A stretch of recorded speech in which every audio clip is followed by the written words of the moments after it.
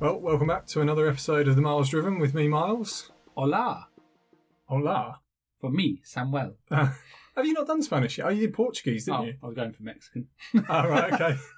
Well, you can. That worked well. Yeah, you can have it That's as a great Mexican. start. You can have it as Mexican and then keep Spanish as another one when you.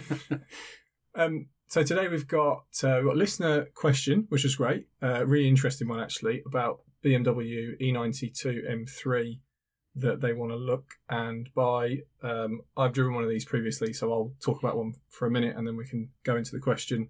And then, which you've pretty much just told me. Yeah. I've got the question in front of me. You pretty much read the question.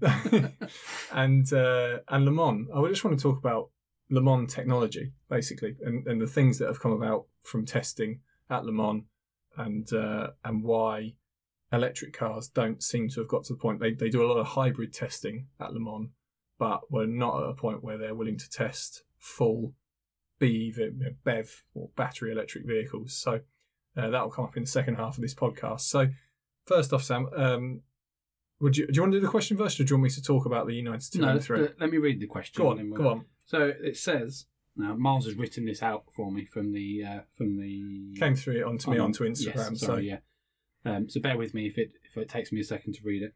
Miles is writing sometimes leaves a bit to be desired. And apologies for who sent it in. I forgot to actually make a note of your name. No, you've written the name. Oh, did I? Yeah, you've written good. Okay. Forgetful as ever. Yeah. It says, "Hi guys, enjoying the show. Thinking of buying a BMW E92 M3 when my 320i lease goes back, as I missed something fun. Wanting something that isn't on payments. My budget is around 15 to 20,000. Could stretch a little bit, but I want to leave some spare cash aside for any maintenance, which is good. It's the advice we gave before when we did one of our second-hand cars. Yep. Asking for opinions on the car and if you've ever driven one, preferably a manual, and that's from Ivan." Ivan, yeah. Sorry, Ivan. Great name. Yeah, it's a good name. Fantastic name. Let's bring back the Ivan. So yeah, because he sent it through on Instagram, and we always keep a backup recording on my phone. So we've got our microphones, and then we've got. And I haven't got access to the Instagram. No, and then I keep my phone here recording just in case anything happens here, so that we don't have to record the whole thing over again. Not that we've had any bad. But it means that I can't access my phone the whole time we're sat here. So. Professional as ever on the Miles Driven. Thank you for the message, Ivan. So I've driven one. I don't think you've driven an E92 M3, but you've driven an E92 because you drove my E92 that I had, the 3 Series. The coupe shaped 3 Series that I had, but just not the M3. I've driven. Let me just think. How long ago? It would have been 10 years ago. I think was the last time I actually drove one, and I've driven 3 different ones that just. I was fortunate enough when I was in the trade that came in.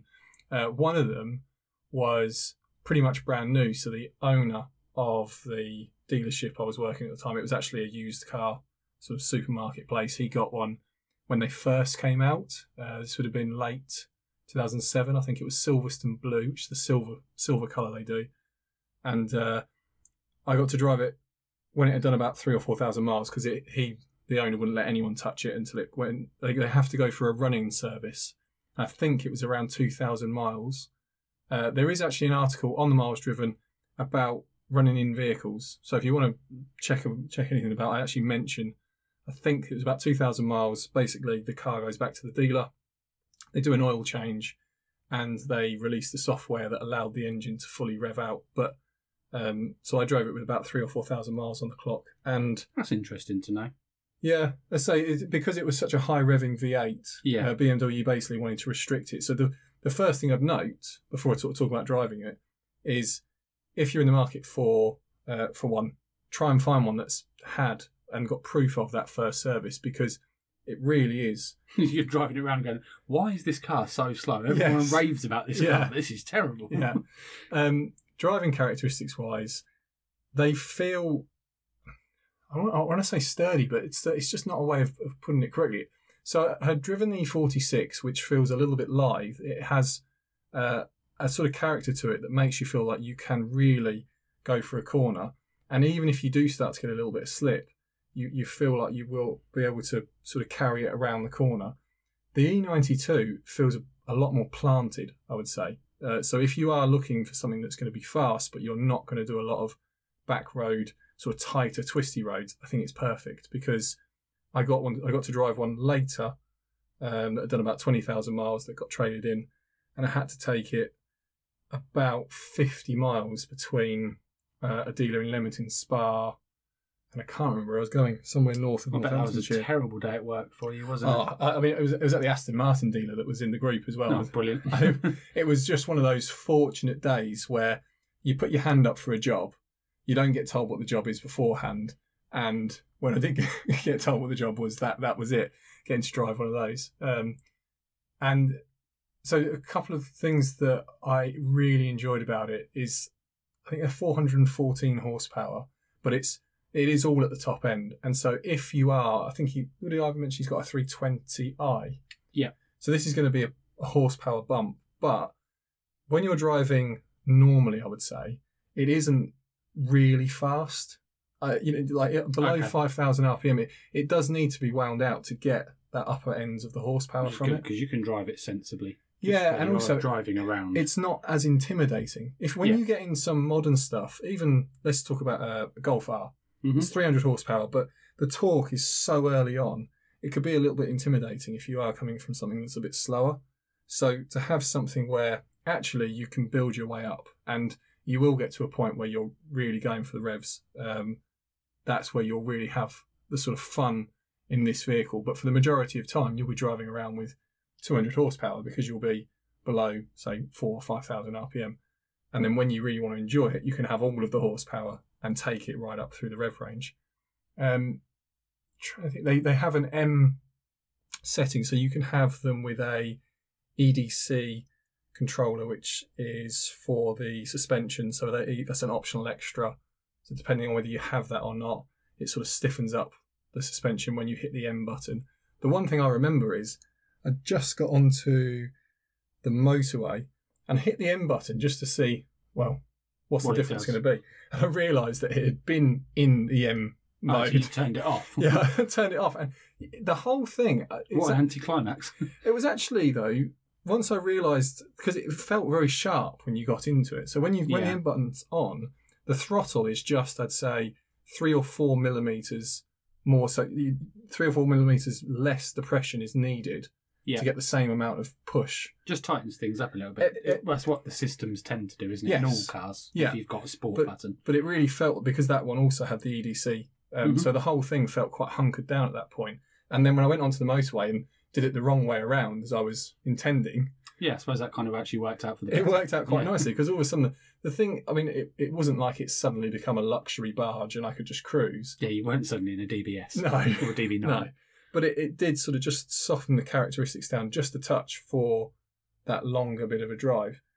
So when you want to push it, you've got your M button, it sharpens things up, and the whole thing just felt a touch more aggressive.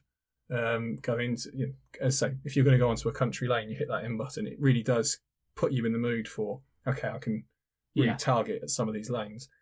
I also think the E92, and I like the fact he's gone for this, because I think it's the last of the BMW shape where you probably still could enjoy this along some of the slimmer country lanes that we have. Yes, okay, yeah, because it's not as fat as the new ones. Yeah, once you got to the new ones, they're turbocharged, they're very fast, very early, and they are quite wide, and they just feel like a bigger car. So the E92, I think, is the last. E46 is probably ideal, but if you want to go with a V8, and this is the only M3 to have ever got a V8, there's some real sort of benefits there. So driving impressions, I have actually driven one with so the first two I drove a manual, and then I got to drive one that had DCT, I think it is, but I didn't drive it very far. It was like a 10-mile jaunt, and I was just interested in moving the car. The car had been put on a consignment with a dealer to sell it. So makes it sound like espionage. Yeah, it was just a case of it. When it's consignment, when it's not been part exchanged, it's still the customer's car, and so you just. I'm not saying that we thrash everything that's part exchange and not otherwise, but it's just you're just very aware. But they did a little bit. You're just very aware that if something happens, it's not the motor trade insurance and me in a bit of trouble. It's someone's vehicle that they've trusted, and the whole company you're in a lot of trouble. Yeah, and the company's going to look really bad. So I can't speak for how much better or worse gearboxes feel. The only thing I would say is I wouldn't I wouldn't go for just go with the manual anyway. Yes, because it makes sense. Unless you're buying like a Bentayga or something of that sort of size, or maybe a Rolls Royce, or Continental GT, that's just automatic. Stuff that you just want to stick it in drive and just go. Interestingly, the Audi S5 that was out on this same era, I got to drive that both manual and DSG. I preferred it. The first one I ever drove was that same manager who had this car. Oh, okay. He had the E92, had it for 6 months, got an S5, and I got to take that out sort of fairly early. And I actually preferred it with the DSG, just because it felt... Oh, really? But only because it felt like something that when you got in it, I felt I'm now driving to the south of France. Right, okay. Whereas I can imagine it with the manual, the manual I said that I actually got to drive in, it wasn't really a drive, on my own to myself. It was, we've got this one in, can you go out with some people in it? So it wasn't really me getting to test it as much as when you get sent out to go and move a car or test a car or get some fuel for a car. And so I only got that experience with the DSG one.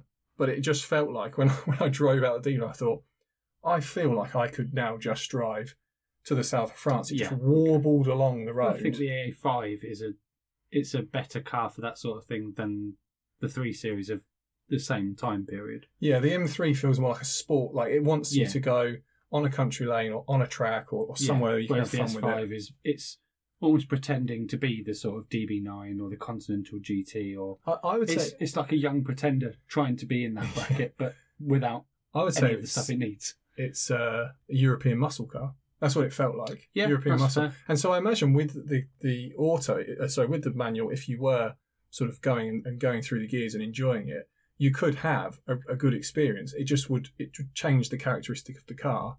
I think with the M3, it's either way, whether you go manual or whether you go for the DCT, the characteristic of the car is still, I'm here to go and enjoy around corners and that sort of stuff. And I'm not so much about the long distance cruising, although it can do it. And it's certainly a nice place to be. What was it? So, is there any mechanical... Yeah. Mr. Mechanical knowledge? There's a couple, because he mentioned you wanted to leave some money for... maintenance. There's a couple of things you have to be aware of. Aside from, tyres, obviously check them because they're quite expensive. Brakes, again, these things are quite expensive. A cam belt or a chain? That's a really good question, Sam. I don't know the answer. Okay. Well, you can check that out. But the thing that you'll find on internet forums across, the world is it Conrod bearings? Well, I've written it down with a price. Conrod bearings and bolts job for replacement. So it's the shells, basically, they can wear. There's a certain number of vehicles that are affected. If for peace of mind, you could just get them replaced. Garages charge between £1,500 to £2,000, so it's not a cheap job. If it wears through them, you've got trouble on your hands. So you can, I think, get some oil testing done, but realistically, the best check is always going to be get the bottom end off get the sump pan down and get a garage to actually have a look at it. And it's not cheap. So if you are sort of, Ivan said he's putting some money aside. Yeah, I'd try and have £2,000 in case you get one. Yeah. Take it somewhere and they say it's never been done and it needs doing because it's on maybe they'll know if it's an affected batch of engines or something like that. They'll have the data for that, won't they? But I'd certainly want to leave that. If you can find one that's had it done, there are, I think, hardened shells or something. There's like an upgraded package that's not much more than standard. So I would pay more to buy one that's had it done, knowing that it's been done. And if they said, and it's got uprated ones, then possibly just be willing to pay that little bit more because you don't necessarily now have to keep that couple of £1,000 back. Yeah. To get that done. And also on the plus side, it's a timing chain. So it's a chain, is it? Yeah, okay. So that's better. Yeah. I mean, I think a lot of BMWs at that era. Yeah, I wasn't sure. I just wanted to. I didn't know if you knew off the top of your head, but the quick research that I've just done seems to show that it's a timing chain. There's some great colours on this M3. Unfortunately, the most you're going to find, I think, is Jerez black, Silverstone blue, and then there's a grey. Melbourne red, fantastic colour on this shape M3, but you rarely see them. Sam's immediately found one. Immediately found one Auto Trader, the third car on the list. Yeah. And you get a carbon roof as standard, but you probably already know that. I assume because did he actually write E92? Yes. Yeah. Okay. So you're looking at the coupe shape. You're not looking at the saloon or the convertible. So that's fine. Just wanted to double check that. Price wise, Sam, I left this to you to have a little look at. What his budget was 15 to 20. I mean, the cheapest I've found, obviously the cheapest is always going to be higher mileage. The cheapest I've got with no pictures, okay, in Northolt is £16,400, but that's a 57 with 98,000 miles on it. So what? I mean that's 16.4, which is obviously the lower end of the budget. So if we head up towards that one you were just talking about, the rare colour, that's 96,000 miles, £17,900. What's around sort of less than 80,000 miles? Is there much around? What sort of price is that? Bear with me. If you could fill for less than what? Less than 80,000, let's say. Okay. I wouldn't be necessarily worried about mileage on this engine if it's been well maintained, especially if it's got history of those shells being done, and if it's got low number of owners or something like that. The mileage wouldn't necessarily. I've got a few around the 79, but I've just spotted one that was 55. So let's go with that. Is this a private sale or is this a? This is a garage. Okay, that's good. So that's good because they will usually give you some form of warranty, even if they've got to give you some. Yeah, they've got to give you the smallest amount they have to offer. This is a 58 plate, 55. So what? I was going to say, is it like a sort of known garage? If it's like an AA or something like that? The picture is just loading.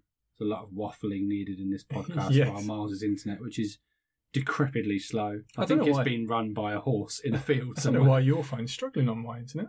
It doesn't matter. You can look at it in a second. No, it says motor group, so I'm guessing it's got...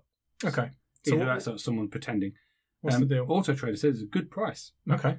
58 plate, 55,000 miles, full history, which is good. Sat nav, which I'm guessing was standard. If they added that as a perk. No, I'm almost sure that's standard. Yeah. Anyway, this is £19,495, which is towards, there's no point sugarcoating it. It's £500 less than the top of the budget we were given. He did say that he was willing to move a little bit above the top of the budget. If he's willing to move a little bit, then he's got the little bit in reserve, hopefully, for any repairs. But what are the prices on the... So they facelifted the E92 on 2010, and it's almost definitely going to be the sort of 1061 plate, I think it is. Yeah, 61. Okay, I'm having to take off my maximum price. I just wonder if from 10, yeah? Yeah, I think the thing is that on the facelifted ones, you can tell them apart by the rear lights because they've got the LED. They actually both have LEDs, but there's just an LED strip in the earlier ones just for the standby light. The brakes are all bulbs. And if you get a facelift, it's all LED back there. So this one is described as a rare manual. Yeah, see, I think once they got to the point of facelift, this idea of going into automatic and paddle shifters had taken off so much. Yeah, that most of them went. So unfortunately, the cheapest one I could find has got 65,000 miles on it. Okay. And is £25,000. So I think that's pretty much blown the budget out of the water. Well, hold on. What's the history on it and everything else like that? Because if it's one that's got everything, perhaps if it's had the work that needs doing on it. Yeah, no, that's a fair point. Is it a garage? It is a garage. So it's going to have to have sort of reasonable tyres, as in most of them will give you 3mm, which isn't ideal, but it's at least better than if you go to turn up somewhere privately and they're on the wear bars. It doesn't say that it's had the work done that we need to have it done, but it says it's got service history. It's had 4 owners, which I guess isn't bad for that type of car. It's in that Silverstone blue that you were talking about. Yeah. Comprehensive service history, 8 prior services. What's the owners? Including the running in service. So as I say, this is really critical. The reason I think it's so critical is because if it's missing that, likelihood it had it done. But if it didn't, I think at this point in time now, 10 years on, 12, 30, some of these are going to be 14, 15 years old. I can't imagine they're going to do it for you now, are they? Well, there's no point. No, they would have done it on the first service, but you think of all that. There's a reason they wanted to change the oil at 2,000 miles. Yeah. And that engine now, if there was anything bad to happen from poor maintenance when it was new, you're the one that's going to face that. So I would be really careful to make sure you do get something that's... I mean, this looks like quite a clean, nice example. But I know that is a facelift, yeah. Yeah. So that's the cheapest. Is that Silverstone blue? That's what it said. Just turn the picture to me a little bit. There we go. Sorry, everyone. I know you can't see this, but oh no, okay, yeah, it is. It just looked like I can't remember. So yeah, that's the cheapest. I mean, and there's an immediate jump up to around 30 at that point. So okay, I think you're looking at pre-facelift safer for that. to go for the pre-facelift for the budget wise that he was looking at. The other thing I'd sort of mention was if there is anything else that you consider, because Sam, just have a quick look. How much is an RS5? An RS5? Yeah, not an S5, because S5 would be well into the budget. About, it's the sort of around between 10 and you could probably pick 14, a similar age one up for about £10,000. I just want to put another option out there. I know the RS5 is still different in the way it delivers. Am I looking from a particular age, or am I just looking at RS5? If you just type in RS5, because the earliest ones are, I think, about 2009. I'm sure you'll prove me wrong in a second. I'm just wondering what the price is. Lowest price I've got that is not a write-off is... so I have to keep scrolling, but the first one, 124,000 miles. So I'm just going to put a filter on it of less than 90. If you give me a second. Waffle. The other thing I would say, if you are set to BMW and you do go and test drive these cars... Change your mind. And Sam and I have a difference in love of BMW by the fact that I've owned quite a few and you haven't. Yeah. Although you've actually quite liked the BMWs I've had. Yeah, they're not bad. If we're talking this style of car, I'd have an R. I know you'd go for the Audi. Yeah. Well, actually, for this price, I'd have an RS5. What I was going to say though, just before you talk about the RS5, is if you do go and test drive an M3, and I know the minute you're saying you're in a lease 3 Series, so this car is going to feel older. And if there feels like there's a lot of compromises going on and you sort of get a bit of cold feet of going for something older performance like this, within your budget, it's a different type of car, but it's still BMW.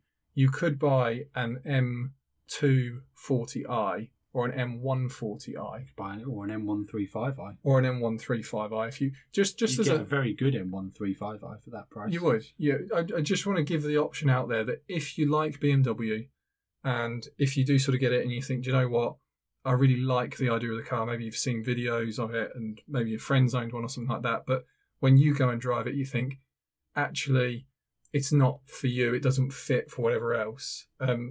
You could go to something like, as say, the 2 Series would give you the coupe shape, and it won't be a full M car, unfortunately, but it will give you, within the budget, a newer car and something that's got, I'd say on the road, the same performance, because you do have to rev the engine out of the M3, which I think's a plus. Some people don't like; they just want instant power. Yeah. So I'm just mentioning, I'm just putting it out there as an option to you, Ivan, in case you sort of hear all of this. Maybe you get a bit worried about engine issues or something like that. I hope Ivan listens to this one and he hasn't. This isn't one that he misses. Yeah, well, he thinks, well, they're ignorant. They said they were going to answer my question. Yeah, I'll put E92 M3 in the top, so everyone. So if he misses that, then it's on him at that point. Yeah, an RS5 would be well within budget. What we're looking at? 2011, 2012. I'll give you a rough overview. You're looking at between 60 and 80,000 miles for between 16 to 18,000 pounds. Wow, so there's quite a difference. Well within budget for what I would say potentially be just as fun a car. Similar size engine. So yeah, I think it's still a V8. It's still a V8. It's 450 horsepower, I think. Yeah, I think so. Yeah. Versus 414 in the M3. But I think it is a bit heavier. You've got all-wheel drive, you haven't got rear-wheel drive. Yeah, but you could drive to the south of France. You would feel like you can go to the south of France, yeah. But that's not bad value. I just wonder why, and I'm just. They do jump up. I mean, I've only scrolled down for a second here, and I'm already on 22,000. So there is a jump in. I'm just wondering if there's any known engine issues on the RS5 that could become very expensive, and that's possibly why at this mileage. And because there was something I was watching, just as I'm sure many of you car enthusiasts do, when you go onto YouTube of an evening and just start watching car content of whatever, and you get a suggested page of a suggested page. And it was a small Volkswagen garage somewhere, as not Volkswagen, a specialist Audi, Volkswagen, all that sort of stuff, in somewhere in the UK. And he was quite an entertaining bloke to watch, so I watched his video, and he was fixing a variety of different S and RS engines, which was quite interesting. I'm just trying to think if the RS engine was the one. I remember him having one there, and he said, it had a problem, and the cost to do a chain or something on it was a couple of £1,000, and the owner had been a bit upset. I think he had an RS4, which would have the same engine. So I'm not going to suggest anything, Ivan, because I'm not 100% sure, but if you did take that advice up and think, go and have a look at the RS5, because like for like, what do you say, it was about 10, 11 plate? Yeah. So it's about £5,000 cheaper than the equivalent M3 that you found. Just double check and see if there's not any big engine bills or possible maintenance that could come with that, because that seems like quite a big difference to me. It does. It's not like the RS5 is not a desirable car. Okay. Well, I hope that helped. I hope, let's say, if any of you out there have any questions like that, by all means send them in. I say if it's on Instagram, it will usually come to me, and I'll try and put them in the podcast. If it's Facebook or Twitter, as I'll give Sam the access now that we've... Yeah, that'll be me. Yeah. So limited availability. Yes. So it'll either pop up on a podcast, or Sam will send a very nice message saying, "Thanks for asking. I'll ask Miles." Yeah. I have forwarded your messages onto the management team. Yes. But we will try and do as many of them as we can on the podcast, because I'm sure there'll be other people. I mean, I was in a similar thing when years ago I wanted to buy an E92 M3. Yeah, and you can lament about that on the next podcast. Next podcast we're going to cover. The next podcast, guys, is just going to be probably a couple of hours of Miles wistfully lamenting about cars he should have bought and hasn't bought, and why he's depressed that he hasn't bought them. The worst thing is, I always think, I could buy that. Maybe I'll wait and it'll come down in price a bit more, and I'll yeah, do but this. He never says this at the time, and the actual worst thing is I have to hear about it 5 years later. And then, I was going to buy one of those, were you, mate? Yeah, you were always going to buy one, weren't you? They usually go up in price after I decide, no, do you know what, I'm going to wait. And at that point, it's like the world hears, and they go, okay, Miles said he's going to buy one, let's just put all the prices up so that it goes so far out of his budget that he goes and looks at something else. But that will be for another podcast. Yeah, the next one. Next, we're talking about Le Mans. Yes, and I can give you a brief intro to it. Yeah, go on, Sam. And then you can go off. So what we've said here is the question is Le Mans telling us anything about battery electric cars? Now, obviously, Le Mans was the first event. They were the first to test many things within racing, weren't they? So they were the first to test anti-lock brakes, first to test seat belts, first to test headlights, the hybrid engine, but battery cars, are they going to work in the sport? Yeah, interesting. Interesting as well, because there's certain regulations about the current... So it's the World Endurance Championship that goes there each year at the minute. Yeah. And there's certain regulations. For example, when they come in for refuelling, they have to turn the engine off. That's just one of the safety features. But so it's very geared up. That's actually a rule. When you come in and you need to refuel, you need to turn your engine off. Now, I don't know how they would change that rule if they were having to come in plug-in. Yeah, well, they have to go off for a couple of hours. Well, yeah, but nip off, read a book. Even if it had basically bolts of lightning going into the car, what would you do? You have to shut the whole thing down, ground it, It's weird when you think about that, when you go from watching things like Formula 1, which obviously they don't have refuelling in Formula 1 anymore, but even when they did, you're still talking about a 15-second pit stop. Yeah, where they're just at red line waiting to go off. Yes, and then there's another branch of motorsport where they come in, turn off the engine, get out. Yes, and that's considered a pit stop. They're still trying to do it as quickly as they can, but it's just a completely different format. Just to go off on a slight tangent, I've been putting up a few videos on the Miles Driven YouTube just about Formula 1 teams, and it's just been a case of covering off, only under 5 minutes, the history of the current teams, just to give people a snippet of information. So if you want, must have taken you a while. Haas was the first one I did because I thought it wouldn't take me a while. Then as I was doing it, more and more things were happening at Haas, which I'm sure we're all aware of.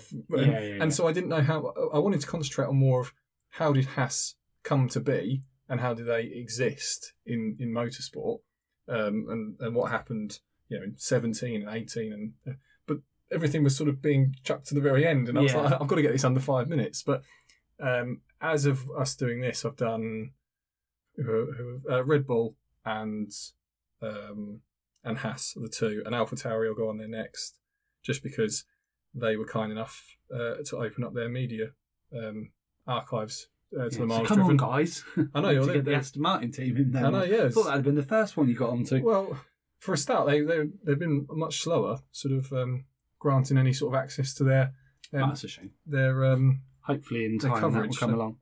But anyway, the one thing that caught me though was listening to old F1 cars. Oh, it's great. I spend loads of time just watching random 30-second videos of the V10s and V12s. I still, to this day, as much as modern F1, last season before, there's still something thrilling. And we are talking about Le Mans, I promise. I just want to go off on a short tangent. And that's that the F1 still, when you hear those things scream past, is more exciting. It just is something more exciting. The current crop of as it comes past. It just I don't know why. I think it's because they sound like fighter jets 5 feet off the deck. Like if you go to an air show, and there'll be a fighter jet that comes across, and just it's that piercing sound, and you just think danger is arriving. What they currently sound like is your annoying neighbour driving down the street really slowly at 6 a.m. I know they try to do things with it, and there's all different types of attempts to get more noise from them, or there's attempt to, I think, what was it?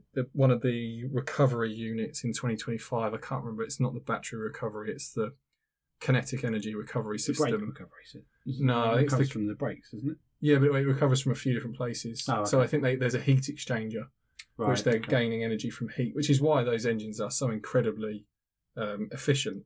Mm-hmm. But I think that does something also to stifle sound. Oh, okay. Well, there was a talk about Porsche sort of saying it has no application for a lot of car manufacturers, because the temperature it needs to be to get the kinetic energy out of it is no good for a production car. And so they're talking production cars just running around, just on fire. Yes, and so they're saying that basically in 2025, when the next lot of regulations come through, they might take that out, and that might release a bit more sound. But I think at the point we're at, what I would rather hear is a naturally aspirated V8 or V10. Well, so the noise they're managing not to get from a V8 is... It's a V6. Oh, is it a V6? Yeah, V6. Sorry. It's because it's turbocharged. Yeah. Well, it's not just because of that, but there's other things going on. But still, from a V6. Yeah, I know. The power, the noise they're managing not to get is quite impressive. Yeah. I don't know if I've told this story on this podcast. When I saw the first ever Formula One race it was 2014 season in Melbourne. I went to that first race. Yeah. And I was very excited, because I was like, in Melbourne, you can stand about 3 feet away from the track on that back. Yes. It's not a back straight, it sort of curves around. I thought, I'll walk out. I managed to get quite a way through this place, and I managed to get across to the other side as the race was going on. I thought, I can't wait to hear this. I'm going to stand here and be in awe for a second, expecting to have my fingers in my ears. Yeah. And they bolted past. I thought, they're not on. That's strange. What you expect to hear is screaming. Yeah. Real just... You just heard a... It was, and I didn't do myself many favours, because I managed to get to an after party after that. So I met people in Melbourne who actually were... I met people in Sydney who were doing the organisation. They couldn't get a flight, and so I went with them in a car to Melbourne, and ended up, because they were the organisers, I got to go to an after party of an after party. Famous, Miles. That was brilliant. I mean, brilliant hanging time around of life. with the rich and famous. But interestingly, as a side note, I think we've actually been offered that someone's trying to arrange for us to go to Silverstone next year. Okay. So not this season, but next season. So that'd be good. Yeah. It's a bit in the way off, but it's something to get excited about for next summer. Definitely. We shall talk about that off the podcast. But what I was going to say was, at that point, I spoke to some engineers that were just hanging around, probably drunk, at 2 o'clock in the morning. And it was a fairly innocent question, because I'd been a big Formula One fan, but I had been living on the other side of the world and hadn't really sort of studied what was changing. I knew the V8s were going, I knew there was a V6 coming in, but I didn't really pay too much attention. I remember saying to them, "It sounds a bit quiet, doesn't it? I thought you'd have got, what's going on? Is there something? They were like, what do you expect? And I was like, well, noise. Yeah, can you not put like a trumpet on the back of it or something like that? And it was sort of that conversation where afterwards I could completely understand that as engineers they were like, what's this guy talking about? Like, this is the rules we've been handed. So you had your one chance in life at getting in with the rich and famous and really changing your life, and you messed it up by asking a stupid question, looking like an absolute toad, in a corner, So that was that short story. But I wanted to say that we're looking more, and we've said this in podcasts a few times, we keep questioning the technology in cars instead of questioning the technology in fuel. Yeah. Now, if Formula One could go back to a V8, a V10, but have it running off something like hydrogen, where you don't have any emissions coming out the tailpipe. Fantastic. You'd still be at the pinnacle of motorsport, because you can say, well, now we're developing something that is zero tailpipe emissions. I don't know if it would be net zero, but they managed to get the current season net zero, and we know that in motor racing that the emissions from the cars are negligible compared to the rest of the entire event. Yeah, I mean, it's about moving the cars to the next destination, isn't it? An average sporting event in anything, football, basketball, rugby, the amount of energy that soaks up is comparable when you look at the things, because the cars burning fuel just isn't a huge point of what's causing pollution from these events. But I just want to say that would be a big consideration for me. If we could have something like that back. I know some people quite like the current generation, but if you just go back, and it's just because I was looking through footage for the YouTube channel to put something up, and I was just thinking, God, they sound fantastic. Yeah. These just screaming engines, and it just reminded me of being younger and watching Formula One, and you knew Formula One was on. If it was in your living room, you knew it was on because you could just hear this, and it had such a unique sound to it. You couldn't confuse it for any other motor racing. No. Whereas now you probably could. Well, bringing us back to Le Mans, Le Mans does hybrid technology, just like Formula One does hybrid technology. And where Le Mans have sort of been trying to push ahead, and they've had all these, what was it, first seatbelts, first headlights. Yep. What was the other thing? One, can you get them? So you've got seatbelts, you've got headlights. Oh, ABS. Yep. Is there another one? Yep.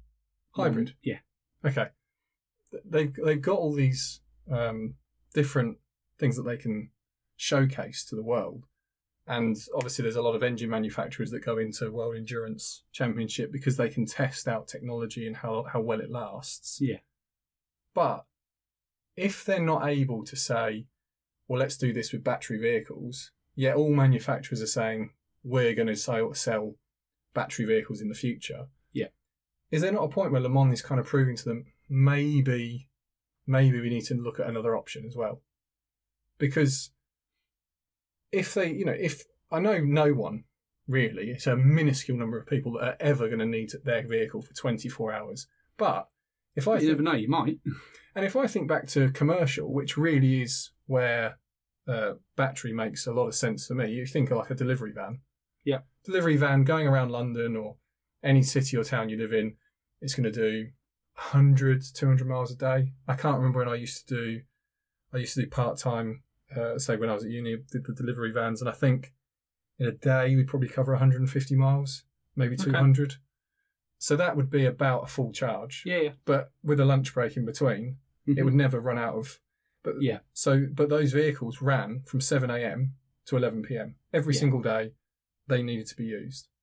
So that's where the technology would come in handy for that sort of... Yes. The problem is that you can't use them at the pinnacle of their capability. No, but if you had 24 hours to use a vehicle, that would see you for a couple of weeks. Yeah, some people on there. Yeah. And also it would prove that battery could last years of abuse. Because it's the one thing we sort of have an idea because Tesla are releasing some information about their older cars, but we haven't got the huge amount of information that we have from manufacturers that say we've cold weather tested our new, I don't know, VW Golf, and it works in the Arctic Circle, it works in the desert. Yeah, and we've tested it at the South Pole and Death Valley. Yeah, and we're only seeing a 5% or a 10% difference in efficiency and running, and so we've accounted for that with fueling and all this sort of stuff. And then we've added longevity in, and we've got to a point where we can say this car will last 12 years to anyone in any situation. I'm not sure we don't know if we're at that point with battery yet. No, just because they haven't been around. I mean, and it's not being unfair to them. It's just they haven't been around the evidence isn't there. And so Le Mans is almost like an advanced testing ground where if you have to run something for 24 hours and it doesn't break, you can be a lot more confident for a start. Well, it's Le Mans' chance to also become the pinnacle of testing. Formula One's always been we do the technology for. They do they're the spearhead. They're But it's Le Mans' chance to say, well, actually, we're going to take this forwards. We're going to develop what is the future of.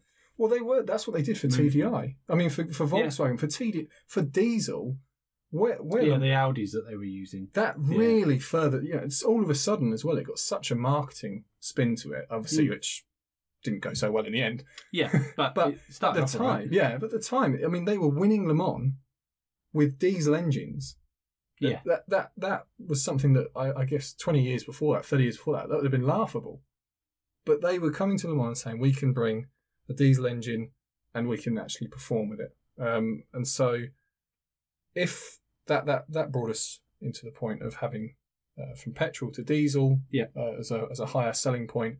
Now we're transitioning diesel back to petrol. I would say I think is now our main. Well, it's definitely the main seller in almost every market. Oh yeah, definitely. So the next step, as far as we're being told, is then battery. Yeah. We're seeing hybrid, and we brought this up about the hybrids. Mm-hmm. That you can buy the plug-in hybrids, and how that seems to be a really good bridge where you can do a commute on battery power, but if you want to do longer range, then you're going to need the engine. And you've got the engine, you don't have to worry about charging and everything else. But the full battery, if it's not in Le Mans yet, well, we're 9 years from the point in the UK where they want to ban the new sale of petrol. That's why we really need like hydrogen power to become the thing to really. Yeah, well, this is take off. This is the thing. I mean, I think it's booked in for a much later podcast for us to talk about. But Yamaha have modified the. Yes, I think you've mentioned. Have I? Yeah, before I think carry on with it, just in case we haven't. But I'm fairly sure you have. Yeah, in case I haven't, or you haven't heard the podcast, it was the RCF which Lexus make. Mm-hmm. I'm almost sure I have said this before, but the Lexus RCF has a V8 engine in it. And Lexus Toyota are the same thing to a certain degree. They gave the engine to Yamaha and said, can you modify that? I think it ran 450 horsepower. Can you modify it to make it run off hydrogen? And they successfully have been able to. It did need some heavy modification, but that combustion engine that's currently in a production car is been able to be modified to run off hydrogen and could be put into the Lexus RCF today and just called the Lexus RCF hydrogen and burn hydrogen. There are obviously other issues around of course, fueling it and all that sort of stuff. It's pretty cool though. That's so I just wonder, is Le Mans going to be a test bed for something else? Are we going to see... Maybe you could do one of your appeals. It's worked really well so far. I mean, Honda. Come on, Nissan. Bring Nissan. Bring the Z car here, Nissan. And Honda. Have you heard back from them? They've sent me so many messages. I imagine you're now chief tester. Yeah. European tester. The phone is ringing off the hook from Nissan. In fact, we've had to throw it out the window. It just doesn't stop ringing while we're trying to do a podcast. So you're doing an appeal to Le Mans. They might get back to you. What do you want Le Mans to do? Come on, Le Mans. Do something. I would just be interested to see if Le Mans, for example, if they were going to go battery, my expectation would be they would do hydrogen fuel cell battery. Because realistically, I know a pit stop there that you've got to get a driver in and out, but there isn't enough time to charge. Even the fastest charging at the moment, you'd still be 15 minutes trying to put in enough to get you pit stop. Probably 100 miles at race pace max. Where's the driver? He's off having a soup. Yeah, I mean, it would be like, the old days of Formula One where you'd making a cuppa, having a cigarette, having a quick chat to someone in the corner. Oh, has he brought someone bringing him a cup of tea out? No, he's gone to make his own cup of tea. Someone's laying a table for him. He's going to have a 3-course meal. He's currently browsing the menu. But just I would have thought that would be a natural step because compressed hydrogen goes into a hydrogen tank. Yeah. let's say you want to do it with with electric motors rather than a combustion engine, it doesn't really change a lot of the fill-up time and everything else. Yeah. So if Le Mans could do that and successfully because the other big thing is batteries may be good for longevity. Are they good when they're pushed for longevity? Yeah. What about when they get older and they start to decay and they're not operating at peak? Yeah. And what happens? I'm looking for, but yeah. And do they decay to the point where they're just unable to provide an acceptable level of performance? Because if you have a 20-year-old car and it's not a classic that's been fastidiously maintained, it isn't going to be operating at the. Why did you look at me when you said that? You referring to my car outside? No, not at all. But it isn't going to be the manufacturer's exact spec for its horsepower and torque and fuel economy because it's had 20 years of use. Yeah. And if it's not been, I say maybe or it's even been 10 years, I think. Yeah. So it's just a case of it's going to work outside of or within some expectation, and the same will be with electric cars. If they're 10 years old, I'm sure people would expect there to be some, like when your phone. My irrational thinking, which you may be able to dispel right now. I was driving on the way here today, and I was just thinking, because it was raining, I was thinking, well, when obviously the battery packs are usually underneath the car. Yeah. When they do start to decay, as anything will over time if it's not maintained, if the battery pack becomes exposed at all, and it's a wet day, electricity doesn't usually mix well with water. No. Could that be an issue at all, or am I just being dumb? They're very well sealed. Okay. As in you have. It was just a thought that came through my head because I drove past a Tesla on the way here and just looked a bit old and knackered at this point because it was obviously a very early one. There's a really good YouTube channel if you're in the UK, well, if you're around the world, but there's I can't remember it, Rufford Ford. It's just a village called Rutford, I think. Okay. And it just floods. This bit of the road floods all year round. Yes, I know exactly what you mean. I think I've probably shown you a couple of clips. Yeah, there's a video of a Lamborghini trying to go through it. Yeah, you see people. And he gets through it. Yeah. And there's a chap in like a Fiesta who ends up drowning. Who just bombs through it. And there's basically a lot of people who either do or don't know how to get through water in their vehicles. There's a few people that get through it and then their car just goes blah, blah, blah, blah, blah. Yeah, they usually break down about within 3 or 4 feet. And then roll back into the puddle. So that's where the entertainment factors come from. But electric cars have run, I mean, the Teslas and stuff have run through that, no problem. Because they have to be able to be submerged. I'd say I was just playing devil's advocate and asking stupid questions, but I was just asking a stupid question. Well, there's nothing to say. The difference being that if you damaged all of that casing, because you see people do stupid things with cars and then just sell it. Yeah. I remember, I'm just going to go back to this, is just the parts. When I was doing parts for a short period of time, some guy came in with a part that he had bought a week ago. Mm-hmm. And I think it was an exhaust or something. And he came back and he said, "This isn't the right one for my car. I want a refund." And I looked at it, and the guy I was working with looked at it. This thing was in half. I mean, as in it looked like he had broken it, done a patch job of welding it back together, and then brought it in. And we were like, "Yeah, we can probably put it in for a warranty claim, but I mean, what do you mean it's not the right one?" And we checked the part. The part was correct. As you can see, I've tried everything to fit this to my car. It's just so you do have some people do stupid things to cars, and possibly if someone did so, but then So it reminds me of that Friends thing where Ross buys a sofa. He gets it stuck and he cuts it in half and tries to return it. Yeah. I mean, the only other thing I'd say about the battery packs is with where you're talking about them like decaying or becoming damaged. If you remember when the famous car show did it and they crashed a Rimac. Yeah. And the fire. One of them got damaged and then that burnt and that set the next cell on fire and then that set the next cell on fire. So at least if your petrol tank catches on fire, that only does that once. This is something that's coming out. You know the Felicity Ace that I mentioned that it sank with 4,000 cars on it? There's suspicion. Is the whole of the ocean now electrified? No, nothing confirmed about this, but there is suspicion that apparently that there was a lot of ID4s. Okay. Volkswagen ID4, which is like the bigger one, isn't it? It's like the SUV version of the ID3. There's a suspicion there were quite a few of those on board, and nothing's been dug up. So this is just people talking. Yeah. But some people that have talked about it have said, well, it's burnt through the side of the ship. That is almost definitely an electrical, like the fire that you would need. Yeah. Bearing in mind most petrol vehicles are. Of course, because it's burnt. There was a hole in the side. That's why it sank, wasn't it? Yeah. I mean, it just the whole. I mean, this is a container ship. These things are fairly tough, but it just went through the whole side of it. Yeah. Generally, cars aren't shipped with very little or no fuel. So for obvious reasons. Yeah. So it's very it's very unlikely that basically, even if it had been a petrol firing, which would be difficult to do but possible, it would have burnt out very quickly because it would have run out of fuel. Yeah. And even if the next car had then, I mean, they're in containers, so it's... You're also more likely to get an explosion from a... Yeah, well, if it's compressed, explosion from a petrol fire. Whereas if it had been an electric car that caught one of the cells catches fire, the knock-on would have been it would have caught the next electric car on fire, and that would have burnt at such high temperatures and continued to burn. It's an electrical fire at that point, isn't it? This is why they say the fire service have this issue of if they have a car on fire, there's this they basically have to put it in a tank of water. Yeah. So there is an issue around this. I think it's a bit overblown, but it is something that is good to point out because, and again, if they did this at Le Mans, we would all be able to say, if they can make that thing run for 24 hours at full throttle around Le Mans, which has this enormous straight down the middle of it, then we can be all a bit more confident. At least we're on the right sort of track. Yeah, and, well, literally. Well, there you go. I just found it interesting that everything I looked up into this, people were talking about hybrid.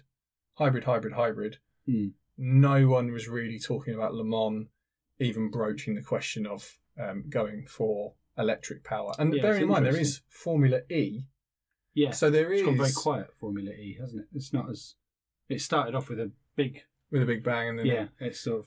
I think it's just hopefully not a big bang. Well, we don't need that. No, I think maybe it's just a case of it's trying to find its way in the space. Yeah. Because it races shorter distances because of restrictions. For reasons. But it can race inside cities where Formula One probably couldn't go because of noise and all this other sort of stuff. Yeah, definitely. So it's clear that there is a future for anyone who is a motorsport enthusiast. There is going to be a future. It's just what will that future be? That's what it still really seems to be up in the air. Certainly for this sort of shorter races, if you like, that are just full throttle like a Formula One, Formula E.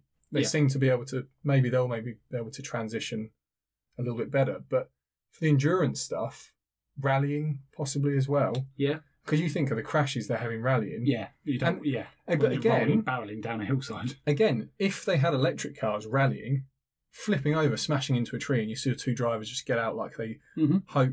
We all hope they always do, but. Yeah. It's always nice to see when the roll cage and everything has saved them and they get out.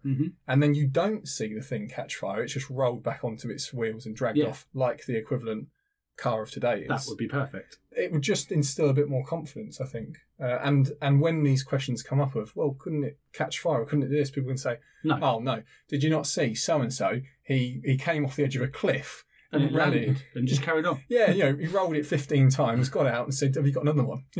Yeah. That's our podcast, Sam. I don't think. Do you want to end with a plea to Le Mans? No. Have you got a plea for them? I would just be really interested to know if the World Endurance Championship do have.